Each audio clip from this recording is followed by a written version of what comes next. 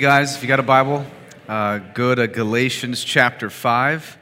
Go to Galatians chapter 5. That's where we'll be this morning. New or visiting, just glad that you're here. Glad you get to join us for worship. As we worship Jesus, do that a number of ways. Some of the ways you're seeing right here this morning, worship Him by singing songs that talk about just what He's done in His person and work and freeing us from Satan, sin, and death and reconciling us to the Father. We also worship Jesus by enjoying sitting under the preaching of God's Word, where we get to more fully hear, understand, and learn what it is that God might want to say. We also worship Jesus by observing the communion or the Lord's Supper based upon how you kind of grew up, how you understand it. I want you to know how we understand it. We understand it as a gift that Jesus gave us as His people to enjoy the nourishing benefits, remembering that His body and blood that was broken and shed for us on the cross offers us full forgiveness of sin. And so we remember the centrality of Jesus each week by doing that. We also worship by giving in the silver boxes on the back wall, because God's been generous in giving us Christ. And so we want to extend that generosity back to Him, because all we have is really His. We're just stewards. I always say, if you're not a regular attender member, please do not give, not looking for your income. Just want you to know, love, serve, follow, adore, passionately worship this Jesus. If I could ask a weird question, Jonathan, when you have a chance, can you turn on the feedback monitor for me? Because I'm going to want to probably read that, and I'm going to get text out of context, right? If it doesn't work, that's okay. You just got to actually take the controller up here and turn it on. Thanks, man. All right, so Galatians chapter 5, I'm going to pray because there's a lot I want to talk about. Before I dive into that, just two quick things. Samaritan's Purse, don't forget, boxes are due in the back wall along the info center. Those are due next Sunday. I encourage you as families. It's a great way to just get involved in family discipleship. We love having Jackson write a letter, including the gospel, to those kids that will receive it. So don't forget that. Also, how to study the Bible. That's going to come up January, February. Registration's open. Very excited for that class in particular, because we just lay before you all the time the necessity of God's Word and how we are able to feed ourselves with it, and how we're able to walk with God, know what it says. And so we're going to be doing that in January and February. Please register online for that. Registration is already open. If you have any questions, see the info center for that. All right, we're going to pray. A lot I want to chat about. A weighty text, an explosive text we've got this morning. So let's ask God for help. Father, thank you that you've given us the Bible to understand written revelation. Thank you that we don't have to wander and speculate and wonder as to what you've said and how you've wired things to be, that you've laid it before us with clarity and authority and power. Father, thank you that we are going to be more fully formed into the image of Christ by being together this morning. We pray for those that do not have a saving understanding of your Son, that you might call them to yourself, that you might open their eyes and ears to hear and see and understand what only can be spiritually discerned. We pray that for those of us that know you and follow you, that you would continue this ongoing pruning work in us by your grace. Help us as we look at Galatians 5. In Jesus' name, amen. Galatians 5. I don't know if you've read this portion of Scripture before, but this particular text is where Paul's going to talk about walking by the Spirit or walking by the flesh. Now, this text of Scripture has caused a lot of disagreements throughout church history, a lot of confusion, a lot of questioning. What does this really mean? What is Paul really after? My hope is that we would really see clearly that Paul has not shifted gears at all. He has not changed his thought. Because here's what Paul's been doing. Paul's been going for the last, 9 weeks in making sure you get justification right. Okay, so if you've been coming at all, you have been just totally under a rock if you've missed that he's just trying to get you to understand it is not by any bit of what you do or merit to earn God's favor. It's by the work of Jesus Christ alone that you're saved from sin, saved from eternal death, and reconciled to God the Father. So he has been saying this over and over and over. You don't do anything. You don't participate. God alone calls. God alone saves. God alone initiates. God alone sanctifies. It's the atoning, righteous giving, sin taking, death absorbing cross of Jesus Christ, resurrecting, gifting you, right, his life and place for yours. It's this great exchange, right, that our church fathers talked about. So he wants to make sure you get justification right. It's not about your works. It's by the work of Jesus. It's your heritage does not save you. Your systematic theology does not save you. Your denominational background does not save you. You speaking in tongues does not save you. You taking Lord's Supper does not save you. You just doing works of righteousness does not save you. Jesus does. Now he's going to say, hey, put feet to that grace. Walk in that grace. So if you remember last week, Pastor McKinney said that he ended his sermon telling you this is not a do sermon, this is a done sermon. Okay, that's what he said. Now, what's awesome is my sermon is how to do when it's already done. Okay, so now we're going to just swap places. Now, we're not leaving grace. We're not leaving the gospel of grace. We want to see, because Paul has not left his plan. He has not left his point. He's going to show us how do we walk in this grace? How do we continually be formed and shaped by the gospel of grace? I'm going to throw up a quote for you to just stare at for a second before we get into the text. Dallas Willard said this: "Grace is not void of effort. Grace is absolutely void of earning."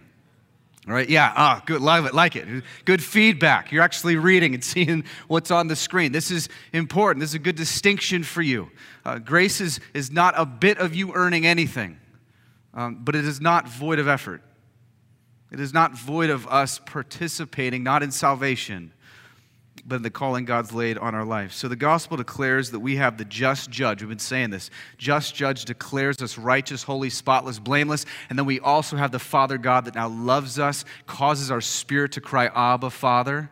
Right? Those two rhythms, just judge says I'm holy, spotless, and blameless, brings relief to me. I now have the Father that says, hey, I love you as a son and daughter. You're secure. The security in that grace does not make you just sit.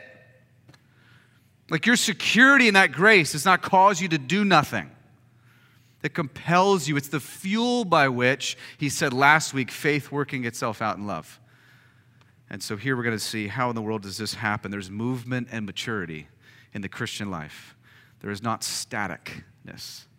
There's movement. So the text this morning is huge. I think it's probably the toughest section in all of Galatians. And I would argue maybe the heartbeat of everything he's ever going to say. So time for us to wake up, smell the coffee. Galatians 5, here's what he says in verse 16. "But I say, walk by the Spirit, and you will not gratify the desires of the flesh." Anyone else ever read that text and go, impossible? Right? Like, it's actually possible for me not to gratify the desires of my flesh. For the honest person, right? This is one of those texts you read and you're like, that's actually a true promise? Right? You come across this text, you're going, those of us who are actually converted by the gospel of God in Christ, those of us who actually have a new heart and mind in Christ, we read the text and we're actually excited about that. Like, wait, there is a way to which we can walk in this gospel of grace to where we will actually not gratify what the flesh desires to do. That's what Paul's saying. And Paul says, walk by the Spirit. And I love that because the verb is not passive. It's not this one-time act. It's not something that's done to you. Hey, walk in the Spirit. Boom, it's done, right? That's not what Paul's saying. This language is this keep on walking, keep on pursuing, keep on moving, keep on walking with the Spirit. That's the language here that Paul is saying. And here's why it's so important to understand this isn't something that's done to you. I hear so many people say, well, I prayed, right? I prayed for God to deliver me from this addiction. I prayed for God to heal this thing. I prayed for God to help me understand this thing, and He didn't do it, so it just doesn't work, right? I mean, I don't know. There's no power there in the Holy Spirit. There's no authority there in the Holy Spirit. This is the idea that Paul is actually going against. And guys, this is not something where the Holy Spirit comes into you, and then you just sit in your recliner and go, okay, God, change me.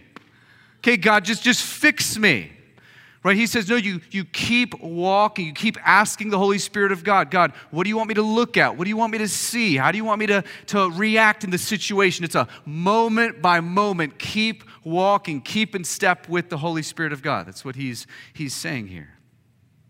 Where are my eyes off the life, death, and resurrection of Jesus Christ? Where are my eyes off of the gospel of grace? Where have I left that? Because that's what he just said for 5 chapters.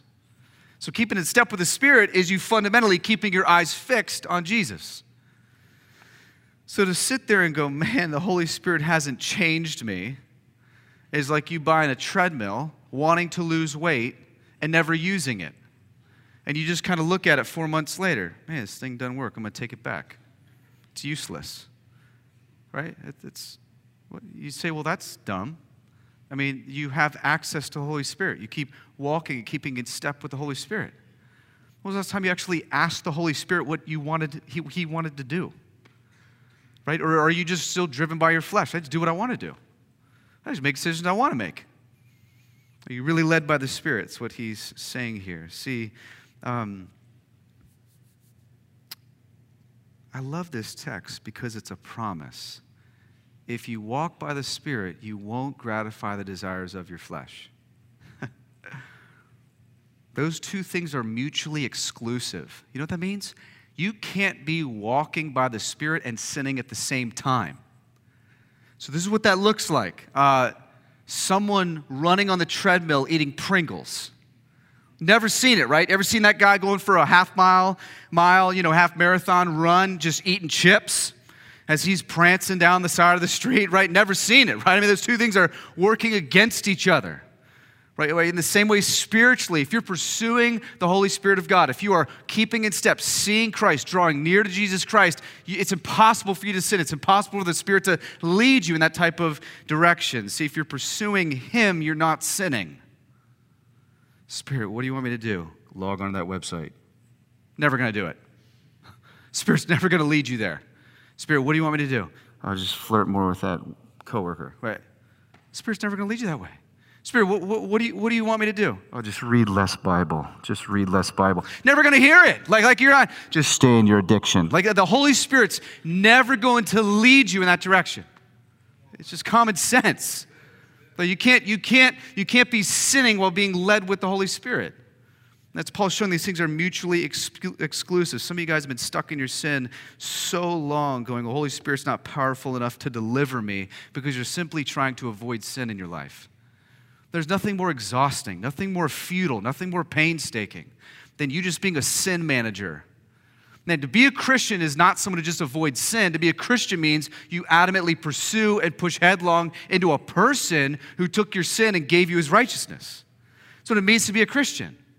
So as you push into the gospel of grace, you receive that grace and you walk by the Spirit. You know, a lot of marriages suffer because you're not pursuing Him.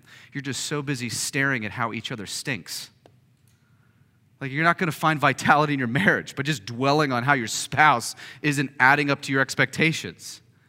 You pursue Christ. What does Christ ask me to do as a covenant keeper in this marriage?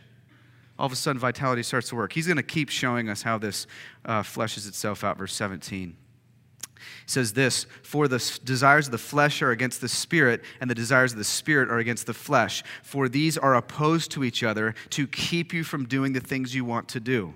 But if you are led by the Spirit, you are not under the law. I love it. There's this conflict. To use the language of Paul, there's this war happening between the flesh and the Spirit. Now, here's what happens at conversion. You repent of your sin. You turn from sin. You trust in Christ. You hear everything Paul said the last 9 weeks in these sermons, that He is your righteousness. He is your wrath absorber. He is your penalty. He takes every bit of what you owed the just judge, and He buries it, kills it, rises, gifts you His Spirit, gifts you a resurrected new life, new heart, new mind, the Spirit to lead you, guide you, protect you, comfort you, teach you, all the rest. But here's the problem. We still live in the flesh, Paul calls it. So there's this ongoing transformation of Him making us more like the image of His Son, Jesus Christ. But this in-between conversion and glorification is the flesh period. The residual effects of the fall still reign in our mortal bodies. And so sanctification is this time of life where He is in the business, the Holy Spirit's in the business of pruning you and refining you and making you more like the image of the Son. And He says the goal of the Spirit is not the goal of the flesh, and the goal of the flesh is not the goal of the Spirit. Now, here's the issue. Both promise the same thing, but only one can deliver for you. What did Pastor Mike preach about last week? Freedom. For freedom, Christ has set us free. The flesh promises you freedom, and the Spirit promises you freedom. The question is, which one are you going to listen to? Which one are you going to follow? Which one are you going to trust? Which one are you going to submit to? And I love that phrase. He says, if you are led by the Spirit, last phrase of the last verse. That's a different verb now. It's the idea of leadership.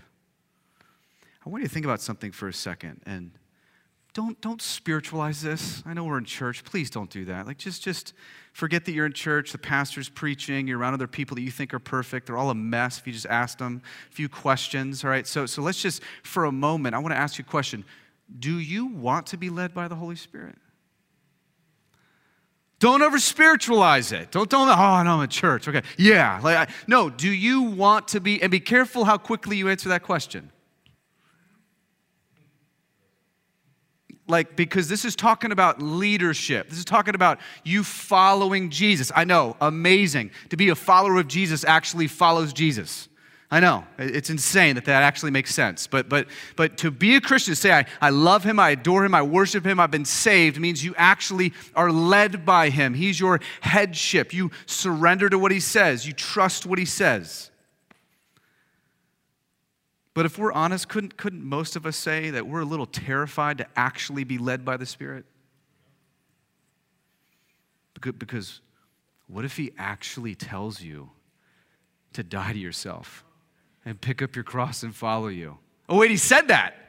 He's already said that, right? I mean, it's in the scriptures, right? He's a resident truth teacher. Wait, what if he actually tells you to be more generous than you are? What if he actually tells you to walk away from that addiction or compulsion or proclivity? What if he actually tells you that situation you're involved in will lead to death? You really want to be led by the Holy Spirit? You got to answer that question first. Unless you think he's your genie and you can just be led by the Spirit wherever you want to lead him. See, you don't have the leash, brother, sister. You're not dragging the Holy Spirit along going, hey, let's go this way. Hey, let's go this way. No, Holy Spirit is lovingly, aggressively, comfortingly, passionately saying, well, let's go this way. See, that's why Paul's been telling you he's your father now. He's your dad. You can trust him. You can trust where he leads you. You can trust his commands. You can trust all the things that he says because he's for your joy and his glory. He's after your fulfillment and fullness of life. Did you know that? He's not after taking from you. He's after giving generously to you. So do you want to be led by the Holy Spirit? See, the prayer for most of us shouldn't be, hey, Holy Spirit, lead me. It should be, Holy Spirit, help me to trust you. Help me to surrender to you. Help me to actually want to follow you. Some of us are excellent church people and terrible Christians. Amen. Over here. Some of you are so great at being church people. Terrible, terrible followers of Jesus. I don't mean that in judgment. I mean that in this breaking my heart. Like, you think church is just us being here, sitting in seats? Or this ongoing, not this ethereal godless idea, but a person we live with? A person we follow? A person we submit to? If you say you're a follower of Jesus Christ, it means that Jesus Christ is leading. It's not a matter of leading for many of us. It's we just don't want to follow him. We just don't want him calling the shots. We just don't trust him. Man, maybe some of us are like, well, I'm not like a terrible follower of Jesus. I'm not just an excellent church person. I kind of position myself in the middle. Okay, Jesus, I see you're 10. Give me the top 5. Like, give me the top 5 things you want me to follow. Verse 19 is going to show you the danger of you just following your flesh, doing whatever you think is right. Verse 19. Now, the works of the flesh are evident. He's saying it's obvious. The person who just lives according to how they want to live, it's just obvious how it's going to manifest itself. Sexual immorality, impurity, sensuality, idolatry, sorcery, enmity, strife, jealousy, fits of anger, rivalries, dissensions, divisions, envy, drunkenness, orgies, and things like these. I warn you, as I warned you before, that those who do such things will not inherit the kingdom of God. I didn't write that verse. God wrote that verse. So he goes, the person who lives by just however they want to live, just by their own wants, their own desires, their own compulsions, their own proclivities. He goes, it's just obvious. This is not an exhaustive list. Doesn't mean you're going to do all those. It just means this is the general direction by which that person will be led down. Here's where they'll end up. And he kind of gives, it looks like 4 categories that kind of bend themselves out when you're led by the flesh. First one, sexually. We'll have a broken understanding of sexuality. He says sexual immorality, impurity, sensuality. So he's getting at this idea that if you simply live how you want to live, this is how it'll manifest itself. Now, can you just, this is why we need the biblical foundation for sex so we don't follow the insanity of culture. Like, just read Genesis 1 and 2. Sex was not your idea. It was not my idea. It was God's idea. Marriage, covenantal marriage between one woman and one man in an ongoing relationship that says, I see even the crazy part of you and I'm in. That was God's idea, not your idea, not my idea. He's the one who put the plumbing in. Like, it is his idea. Genesis 1 and 2, man and woman, male and female, right? That was God's idea, God's design, God's good hopes for humanity. See, culture does not love love. It loves the idea of love. It wants all the emotions without the sacrifice. It doesn't want true intimacy, true friendship, true togetherness. It wants, let me just do what pleases me. Let me just do what appeals to me. Let me just do what, God, you can't create me like this with these desires and then tell me this. We're going to get into that in just a minute with idolatry. He shows that sex is not a bad thing. It's actually something to worship God with, not worship yourself with. And so he says it's going to bend itself out in a broken understanding of sexuality. Now, here's what's happened. Post-Genesis 3, man, we're all born with this disposition to choose outside of God's beautiful design. We're all born to choose what we just think feels best or assume what should look best and not what God has already said. So you know what it does? We chase this mythical creature our whole life. And here's the problem, man. We're such a sex-saturated culture, if we could be honest, is we elevate it to a place that it should never be elevated to where it is God and it will never fulfill or give you what you believe it promises. And we tie it to personhood. We tie it to identity. We tie it to fullness of life. Sex equals all those things. Sexual orientation, sexual identity. It all equals the highest form of worship. Man, that is a terrible God to worship. We need something bigger, more meaningful, something outside of ourselves to rightly wire us back to how God is saying fullness of life is found here, not being led by your flesh, but being led by the Spirit. That's what we desperately need, and that's what he's getting at here. And listen, it's rarely ever been viewed in history as being tied to personhood, identity, fullness of life. And every place it has, culture has totally collapsed around the weight of it. And so Paul's just lovingly reminding us sex is given within this framework of marital relationships, where you get sexual immorality is the root word just for porneia, to pornography, and it talks about every single type of illicit sexual sin that's broken, all the way to like bestiality, like just how you just do what you want, that there's no end. Adultery, fornication, homosexuality, everything, it's all thrown in there. And here he's just showing us that, man, trust the Spirit of God.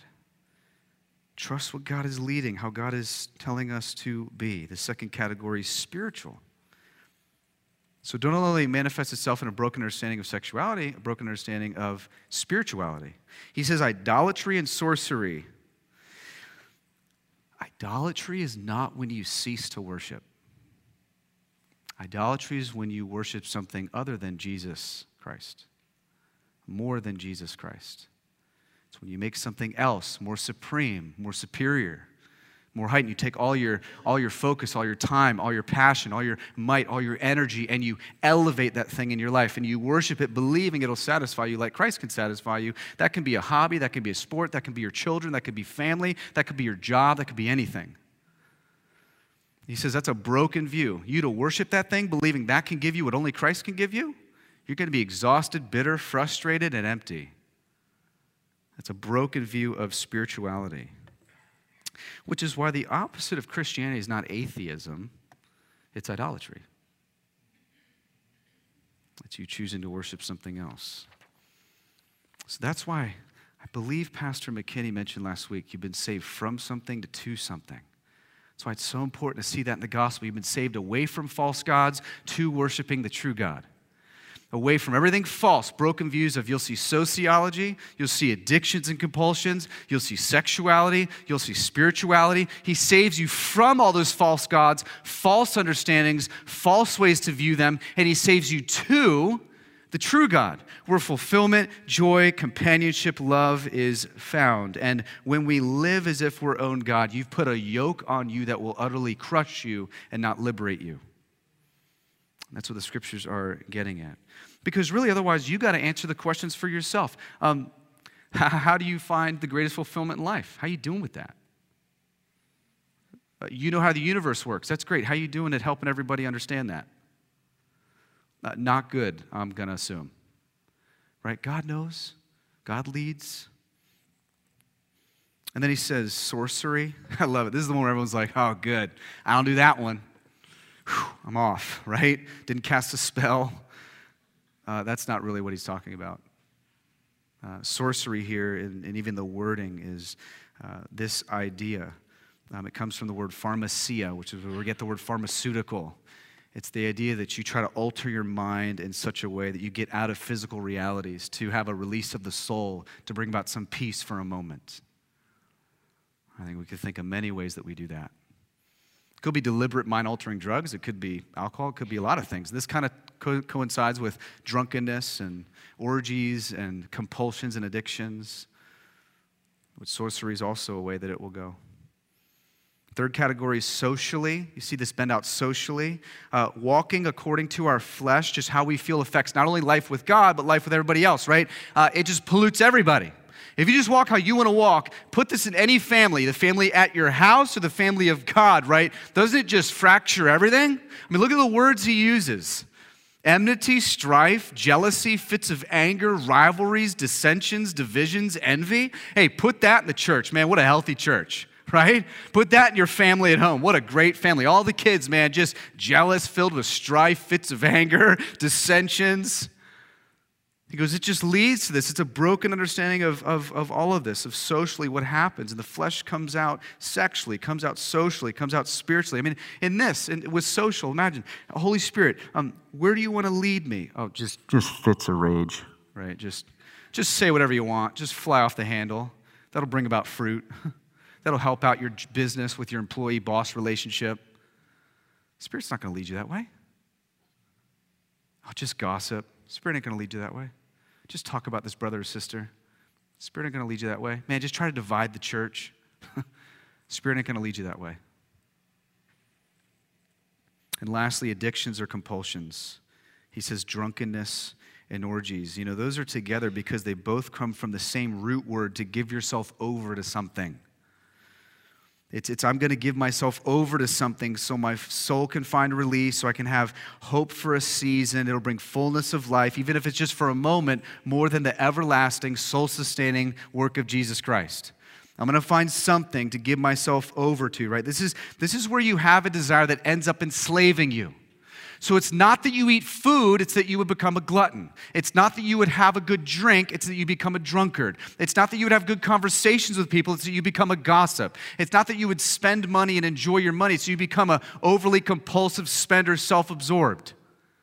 That's what he's talking about here. This is where the flesh leads. I just do what I want, right? It's this cycle whereby we have addictions. We can't have enough of those things. We need more of it, whether it's gossiping, whether it's gluttony, whether it's drunkenness, whether it's sex, whether it's fame, whether it's power, whether it's prestige. He goes, man, all those are a byproduct of a perverted view sexually, socially, and spiritually, that all roll themselves into these compulsions and desires that we just have to have outside of Christ. And then Paul says, the sobering text, I warn you, those who simply follow whatever they desire to do will not inherit the kingdom of God.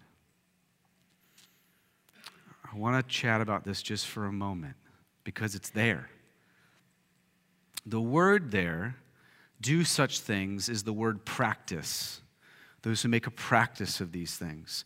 The habit of your life is just categorized by that list. Not everything in it, but certain ones. It just basically labels you, and it's obvious. And it's not the things that everybody sees. It could be in secret. But this is just who you are. He says, those whose pattern of life are these things, you will not inherit the kingdom of God. You know what that means? That means that you're not a Christian. That means you're not going to heaven. If the pattern of your life is these things, it's what he says here. See, we all know that if we call ourselves a Christian, there's a life that follows, right? Like, we know that. I know I'm not saying something new up here. Like, we all know the Bible's very clear. Like, if you can call yourself whatever you want, but if your life does not look like or begin to look repentant and following after Jesus Christ, then he's like, you're not a Christian. This is the habitual pattern of your life. And man, this stuff saddens me.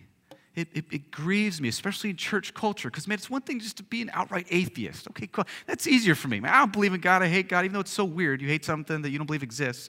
It's like you hating unicorns. I don't really know. But anyways, like you do that. That's easier for me. That's much easier for me than you being like, yeah, I'm a Christian. I love Jesus. And then you just live totally different.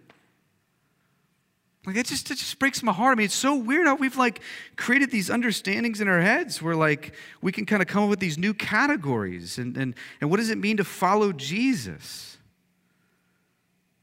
I mean, we've created this idea that because I cried at some point in my life, I'm a follower of Jesus.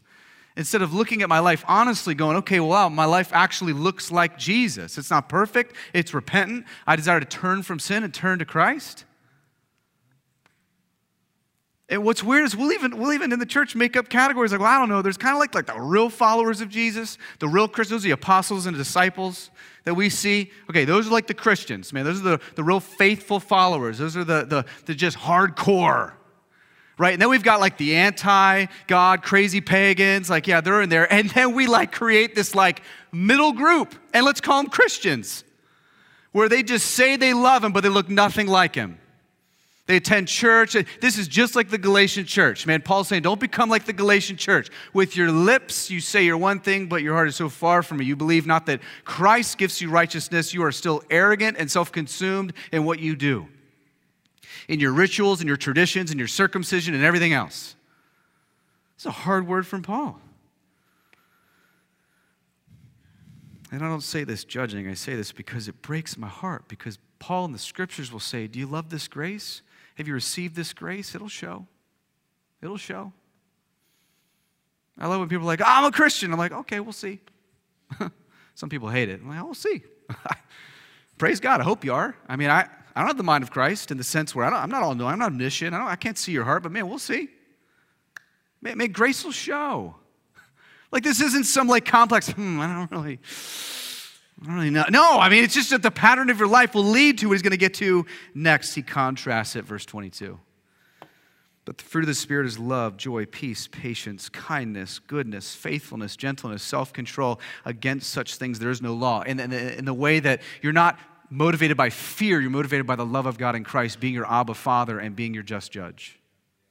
Like, it's love that compels you to even become these things. And your spirit, the Holy Spirit inside, is actually eager to want these things. It's not oh man, I have to be this. It's I get to be this.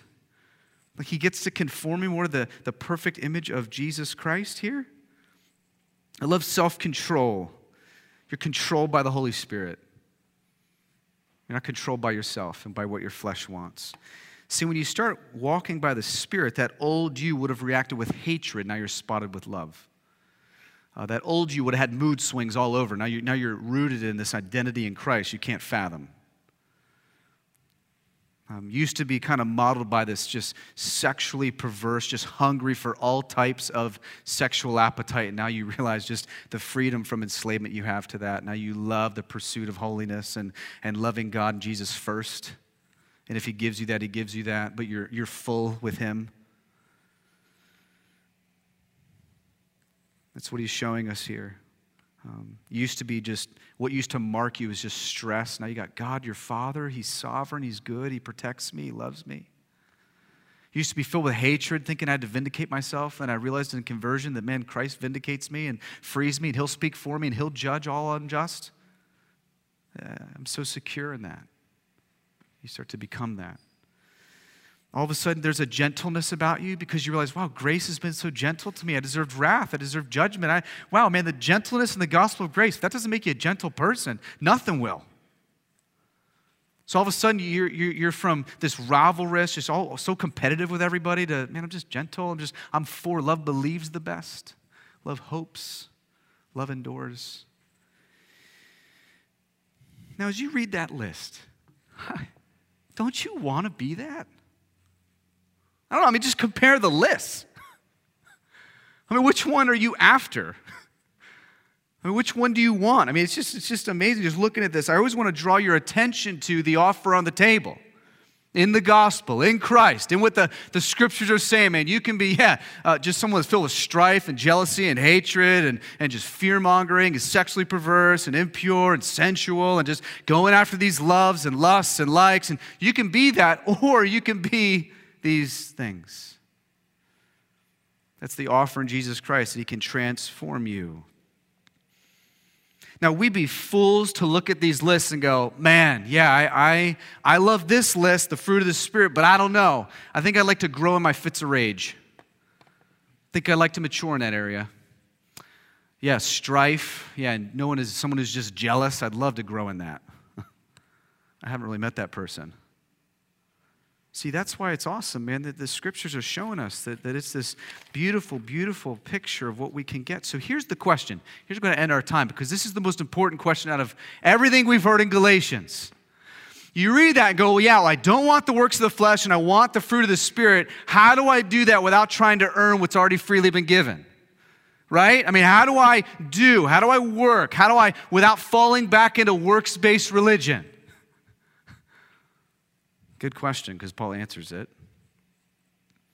Because herein lies the problem, and I want you to hear this. Oh, this is so big. I've been praying this week. Herein lies the problem.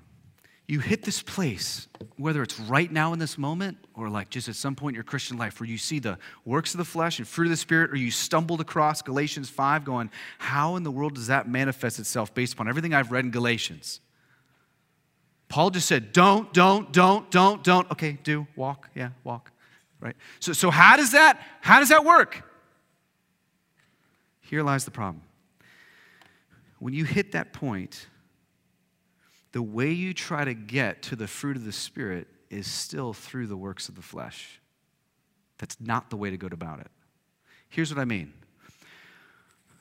Works of the flesh are the things that he just listed. Let's use drunkenness as one. Works of the flesh is not just you getting drunk. Works of the flesh is you, by your own ability, never drinking again without leaning on Christ. I really hope you heard me. I'm telling you, your theology in this determines everything else. It is so huge how you understand what it means to walk by the Spirit and not put to death the deeds of the flesh. How you understand what that means determines your theology. Whether you will live as a religious person or a grace-driven person. Okay?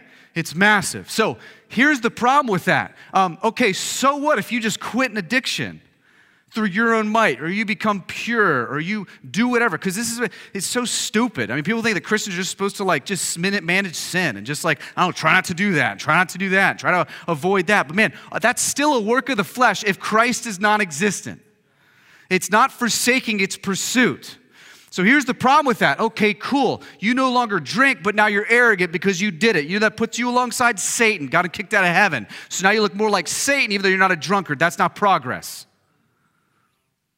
So you're just idol swapping, right? You're just idol swapping. Oh, cool, man. I'm not a drunkard anymore. Now I'm just arrogant. Now I'm just proud. Now I'm just God. Now I just kind of call decrees and I can will my own way. And man, listen, that's still broken. That's still a work of the flesh. So look at what he says. How do you crucify the flesh? Verse 24. Circle it, underline it. I don't know. Hopefully you have a Bible. Grab one before you leave. Go to the class. All right. Verse 24, and those who belong to Christ Jesus have crucified the flesh with its passions and desires. Here's the problem. You're simply chasing the effects of sin. You're not trying to kill the flesh. You're trying to kill sin. You need to kill your flesh, which the sin comes out of. And how do you kill your flesh? Because until you crucify your flesh, does the sin that comes out of it die. It's huge. You want to know how you do that? He tells you in the text. That's why I love the Bible. Circle, you belong to Jesus Christ. You want to be able to kill your sin and move from works of the flesh to fruits of the Spirit? You remember that you belong to Jesus. What does that remind you of? Oh, the gospel again. Life, death, resurrection. Man, he saved you. He gave you righteousness. He imputed his own life to you. You're loved by God, so now you're free to love him. And he's a father now, so you're not restricted in this. It's not fear-mongering. It's not fear-based. It's not law-based. He goes, this is no law anymore. Fruits of the Spirit are birthed from love from God in the gospel that compels you to be new. Here's the goal, not to avoid sin, but get close to Christ. This is the classic premarital conversation my wife and I have with couples. Man, well, how much can we mess around? Or how close can we get to the line? Or what's really sin? Man, you're asking the wrong question. Man, how close can you get to Jesus? Listen, if you're pursuing Jesus, trying to get near him, man, I'm telling you, it's impossible to do both. You're not going to be asking yourself, hey, where's the line tonight? You're going to be so just satisfied in his holiness and splendor and glory and goodness that, man, what? You're not even thinking about it. The goal is to get close and near to Jesus so that as you do, sin gets farther away. And as the Spirit of God, we'll see in a moment, reminds you of the accomplishing work of Christ, it crucifies your flesh because the flesh cannot reign where the Spirit of Christ dwells. And the sin begins to die.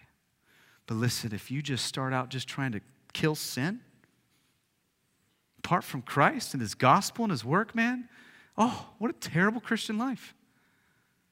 That's all you're known as? Someone who just kind of like manages, oh, cool, I kind of have that one in order, let me move on to this one. Instead of let me just get near to him through community, through worship, through song, through prayer, through the scriptures, through...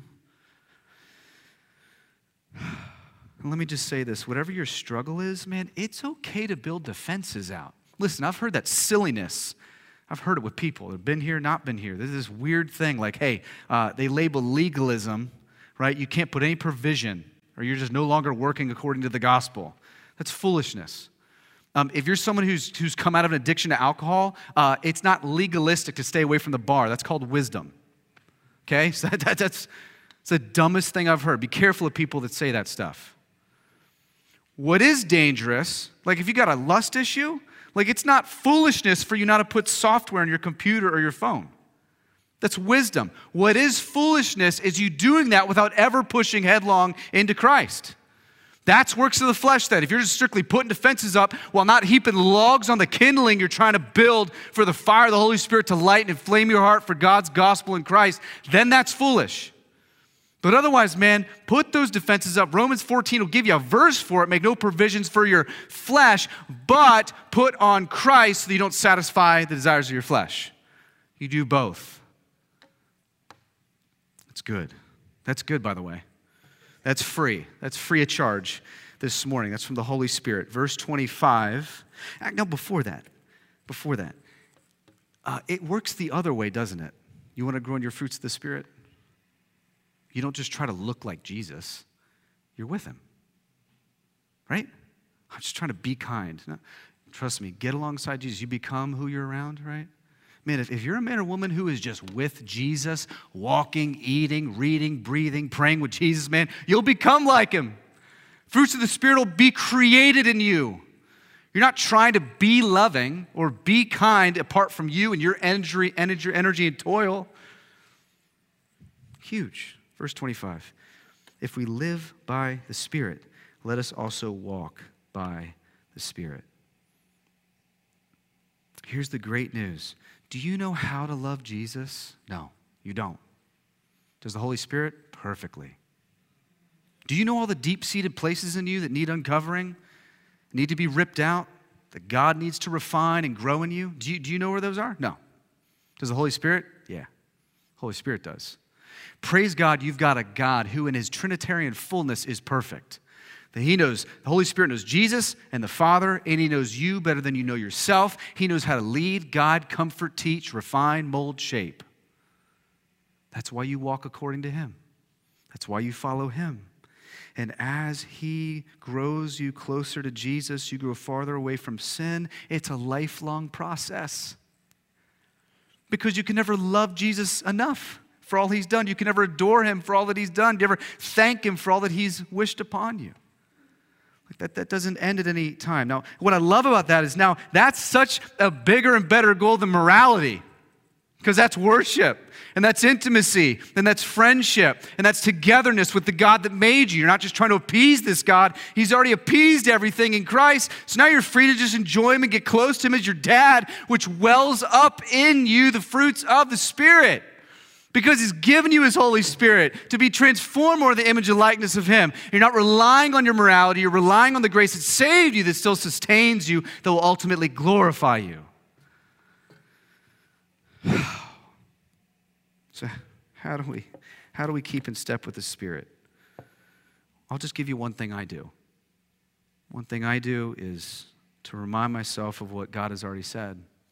To remind myself of God's promises, because the Spirit says He will teach me and remind me. So to speak and be led by the Spirit is for the Spirit to lead me by reminding me what God has already said to me and what's true about me. Here's an example. If I'm faced with the dilemma of, impurity, I think of the Sermon on the Mount, where Jesus says, man, the pure in heart are going to see God. That's a promise. And I'll just go, man, I want to see God. Man, I want to see Him. Man, I want to see Him as best I can. And He says, the pure in heart are going to see God. So I know, being led by the Spirit in that moment, remembering that Christ is sufficient, He's good, He's my portion, He's my satisfaction, man, the pure in heart are going to see God. Oh, it's so much easier to walk away from that impurity, because I'm reminding myself of what God has already said. That's a promise. I want to see you more clearly. Sin taints God's glory. I don't want to see you in anything less, man, in your fullness. That's what we do. And He says, if we live by the Spirit, let us walk by the Spirit. Here's the other huge problem that paralyzes Christians. Separate category. All of you want to know what God's life plan is for you, and He's not going to tell you. I hate to break the bubble. Like, you'll see that nowhere in Scripture. All of us sit paralyzed going, Holy Spirit, what's your plan for me in 20 years? You know what you need to be asking Him? Holy Spirit, what's your plan for me when I leave this worship service? Where do you want to lead me when I walk out of the church? Like, we're so stuck in the year 2040, right? I tell you, you'll hardly ever see in Scripture God come to anyone and say, hey, here's your life plan. Got it all set up. Comes to Abraham. What does he say? I'll pack up and leave. Where am I going? I'll tell you. Okay, I don't know, move here. Okay, move here. Okay, hey, pillar of fire, cloud of smoke. Hey, you move when I move. Stop when I stop. Man, don't stop asking God for being paralyzed, because what does God want from me in 20 years, man? Start walking by the Spirit today, asking, what does He want from you today? Who does He want you to repent? What does He want you to repent of? What does He want to ask you for forgiveness for? Who does He want you to talk to? Who does He want you to pick up the phone and call? What does He want you to do today? What does He want you to say to your children? What does He want you to say to your spouse? How does He want you to walk in your singleness? How does He want you to operate as you prepare for your job and work week tomorrow? That's how it works. And then He just ends verse 26. Let us not become conceited, provoking one another, envying one another. He's just saying, hey, and don't forget grace, by the way, in this whole thing. Don't get so conceited in this walk. You think that even fruits of the Spirit start bubbling up? Conceited, hey, look at me. You start growing swagger. That's the antithesis of grace and a fruit of the Spirit. Don't you start comparing your walk to other people. Don't you start judging. Don't you start, man, as the Spirit starts doing a beautiful work in you, man, pray that God would do a work in others. Don't look at others going, oh, yeah, man, look, I'm farther along in that, I'm farther along in that, because He knows that's a proclivity in us. As soon as you start growing in holiness, there's an immediate temptation to grow in arrogance. And He wants to cut that at the limb. The grace that gave you the Spirit is the grace that keeps you with the Spirit. No boasting, just following, loving, pursuing Jesus. Let's pray. Father, help us. God, help us to ask ourselves even this moment, what do you want us to repent of today? What do you desire of us today? I want you to pray right now what God desires of you this afternoon. I want you to ask Him. I want you to say, Holy Spirit of God, help me to surrender to whatever it is that you have for me today. The temptation that I will face this afternoon, help me to walk by the Spirit. Man, listen, lots of different things will at this point in time tell you to do different things. I want you to grow close to him. That's the goal, Jesus Christ, life, death, resurrection. Not even just you reading your Bible more, not you praying more, not you just doing acts of social justice, not you doing all these things, not this do. No, lean hard into him. Yes, it's cultivated through prayer, through the scriptures, through community. But just see him, talk to him, be led by him. Learn what it means as a child of God to talk to your own Father one-on-one. God, thank you the Holy Spirit exists, the Holy Spirit dwells us, the Holy Spirit in this moment instructs us. That we do not need someone else instructing us. We have you. Would you comfort us where we need comfort? Would you realign us where we need realignment? Would you show us where we are working out of works of the flesh still and not by the power of the Spirit? Would you show us where the gospel is not at work and where the gospel is at work? Would you keep us in the present? Keep us faithful today. God, help us to grow in this. It's going to take a lifelong pursuit of walking in the Spirit. But we trust you to do that. You know your own Trinitarian self better than we do, and you know our hearts better than we could ever. So, Father, do that. Make us a people that are led by the Spirit, who walk by the Spirit. And as we observe your supper, Lord, remind us of the treasuring benefits of remembering the body broken, blood shed, so that we do not have to be under the law. We do not have to pursue the Spirit out of fear, but out of great joy because we get to, not because we have to. In Jesus' name.